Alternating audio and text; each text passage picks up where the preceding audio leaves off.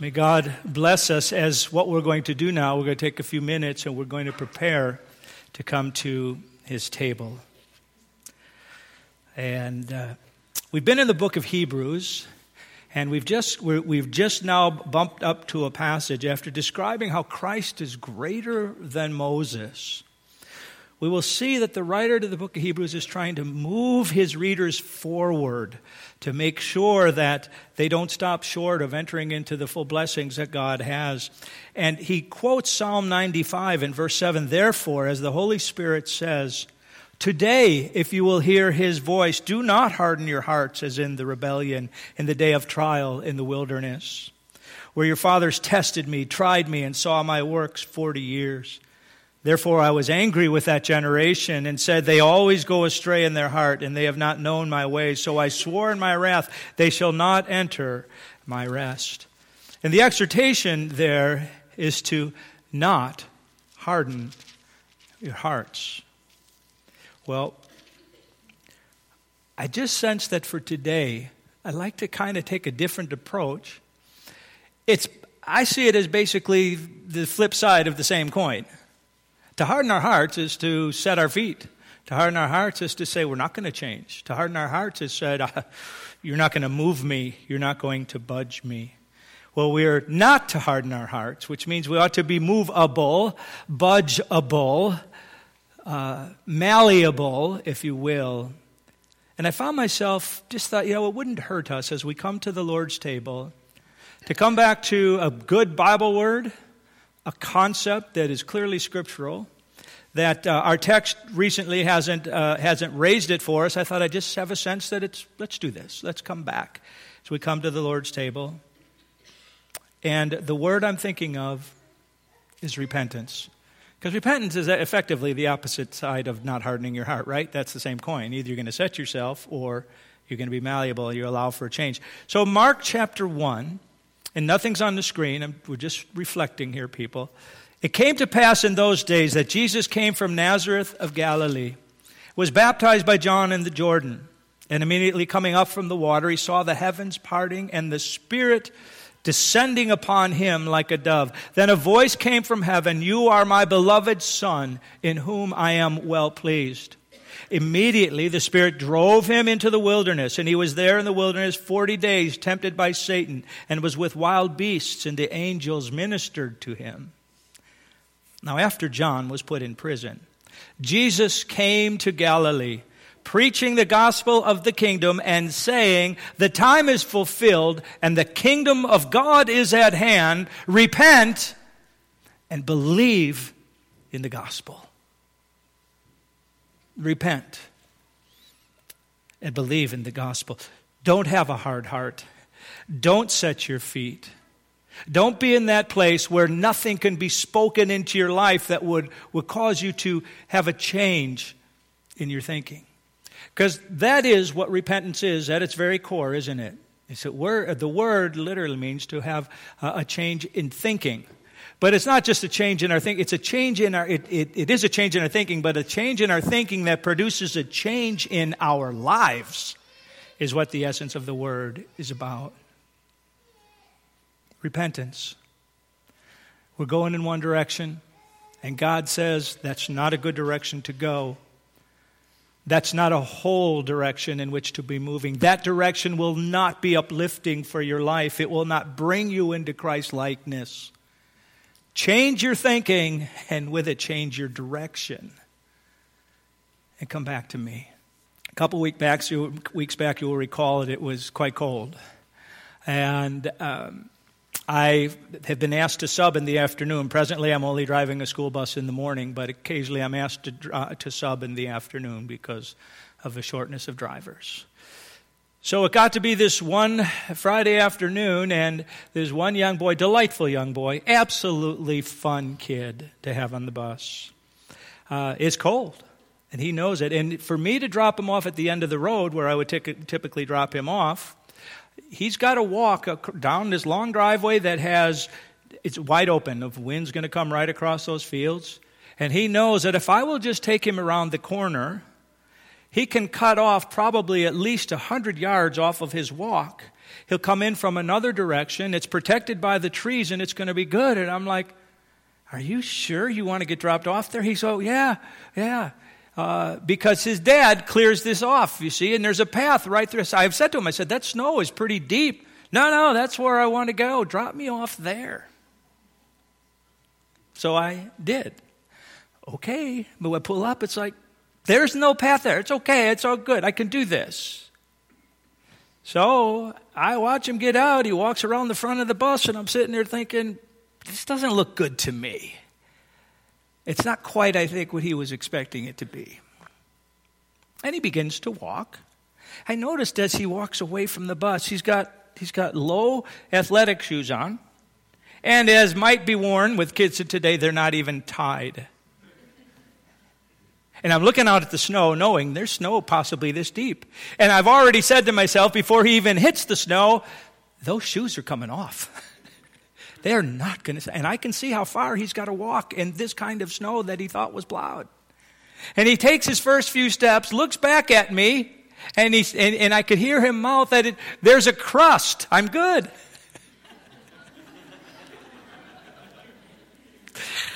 Yeah, I knew I'm going to get sued if I just let this kid go. You know, I better watch what happens here. So I just wait. He doesn't make it from here to the wall before he has, broken through the snow, takes a few more steps, shoe comes off. I opened my window and said, why don't you come back in the bus? He comes back in the bus, holding a shoe in one hand, gets on the bus. I said, now you're going to have to let me drop everybody else off before I can take you home. And ultimately, I drove him down the driveway. And he came back, and he got on the bus, and I looked at those footsteps. And I thought to myself, that is a picture of repentance. He was determined to step out of the safety of the bus, to step away from the wisdom that says, you know what, it might be a little longer walk, but you should walk in a place where the treading is good. And he was determined to go his own way. And he did, got out there and realized, maybe my way isn't so good. So he changed his thinking as well as his behavior, and you can see the steps he made coming back. Repentance. That we don't always, when confronted with issues in our lives that maybe we don't like to hear about ourselves, maybe we don't like that they really do reveal that we've gone in the wrong direction. We're moving in a self-destructive way. We're not moving towards Christ-likeness. We've stepped away from the safety and the security of what God would have for us as He counsels us. Here's how you should go. And we go, no, thanks, I'll do it my own way. I got this other plan. And of course, what we're confronted is we get out there away, and we have to make a decision. Am I going to harden my heart and keep going? Because he could have bullheadedly kept going and probably would have frostbitten his entire foot. Or am I going to go, wait, you know what? This isn't making any sense now that I see where I'm at, and it's time to turn around and get back into the safety. It's time to turn around and get back into the safety of what God is calling me to, and how He would have me change my ways, and how He would have me to find a whole path and a good path, which is always when coming back to Him. As this young boy came back to the safety of the bus, we come back to the safety of the Father and recognize that His instruction to us at the beginning was best. Repentant footsteps. Maybe, I just thought of this. Somebody was famous with this thing about Jesus' footprints in the sand. Maybe I could rewrite this and have this kid's footprints in the sand, rather than it's still only one side of footprints, But it's like, how come they turned around? Because you repented, silly, all right? That's why. These are footprints of repentance. In Hebrews, we were encouraged to not harden our hearts, to be open to repentance, that there may come some times when we have to change our thinking and our direction and our behavior in our lives in order to get back to where the Father would have us. In just a minute, we're going to come to the Lord's table. You know, the Lord's table is for everyone who has recognized already, you know what, I was heading in a direction. I was walking off into the deep snow. My shoe came off. It was only going to get worse, and I had to come back to the safety of the Father.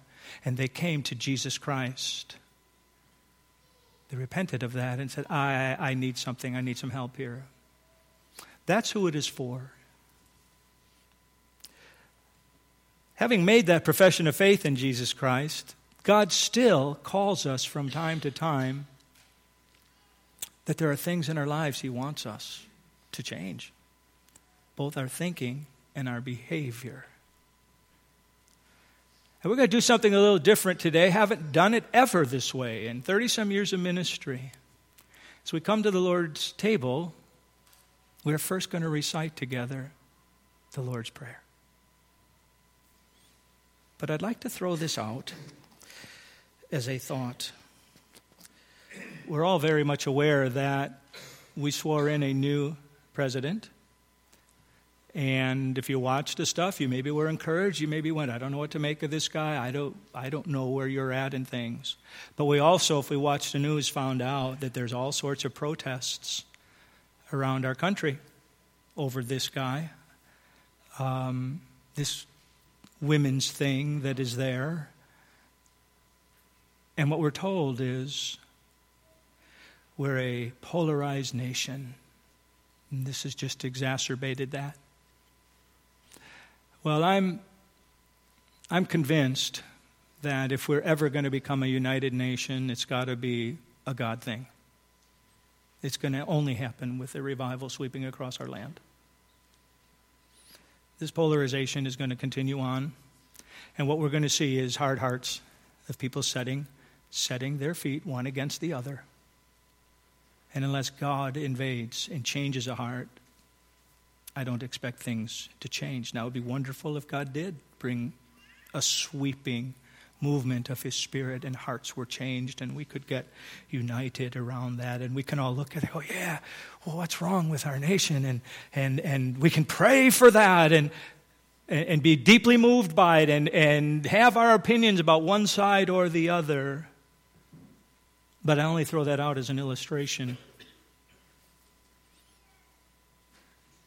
Because we can look at that and say, there's something wrong about being so polarized. I have this question to ask. Not at a national level. Not at a state level. Not at a county level.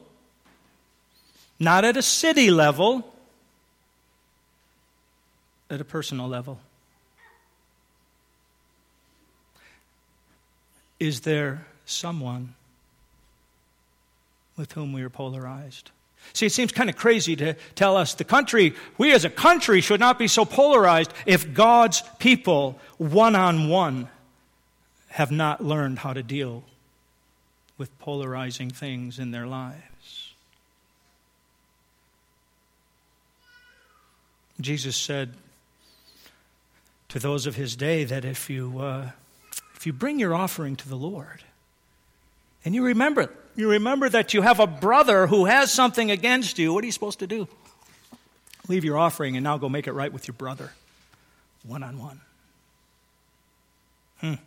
Then come back. God can be pleased with your offering.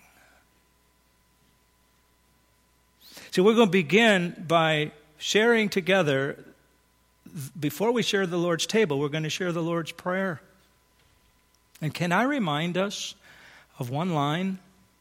We may feel more comfortable skipping the line when we get there. Nobody will know that we just decided to go quiet there. Forgive us our trespasses as we forgive those who trespass against us. Those with whom we are polarized. Those with whom there's been a breakdown and we would rather set our feet. We would rather live in our anger and feel sorry for ourselves and be bitter about it, and we will stand against them at all costs.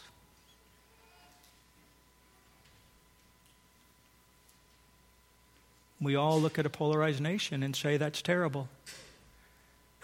But I'm wondering today, in my own life, Lord, is there somebody with whom I am personally polarized, that I have set my feet against them? Lord, will you examine me?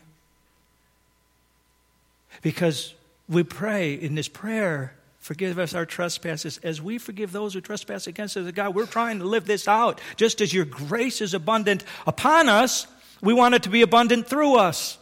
And that you will so transform us and so change our hearts from being hardened that we will no longer live in this place where this bitterness towards my brother or my sister is going to define this relationship. But I will. As God has forgiven me, I will offer forgiveness to those with whom I am polarized. Because I don't think, to be honest with you friends, I don't think we as a nation, I don't think we can get united. It's got to be a God thing. I don't think it's going to happen until it happens in the church first. And we begin, not in the church corporately, but the church individually, that's you and me. And having prayed that prayer, together as we will, it's easy to recite it collectively. As the elements are passed, as we reflect upon what Christ did in order to bring forgiveness to us, do we need to be asking the question, Lord, am I polarized with somebody and I have had a hard heart towards it? And it's time to repent. I've been going in this direction, but I realize I've already lost one shoe. I'm getting cold. There's no good end to continue on in bitterness towards this person. And I need to turn around and come back in obedience to you and say, Lord, enable me to love my brother, my sister. Forgive me for this one with whom I've been polarized.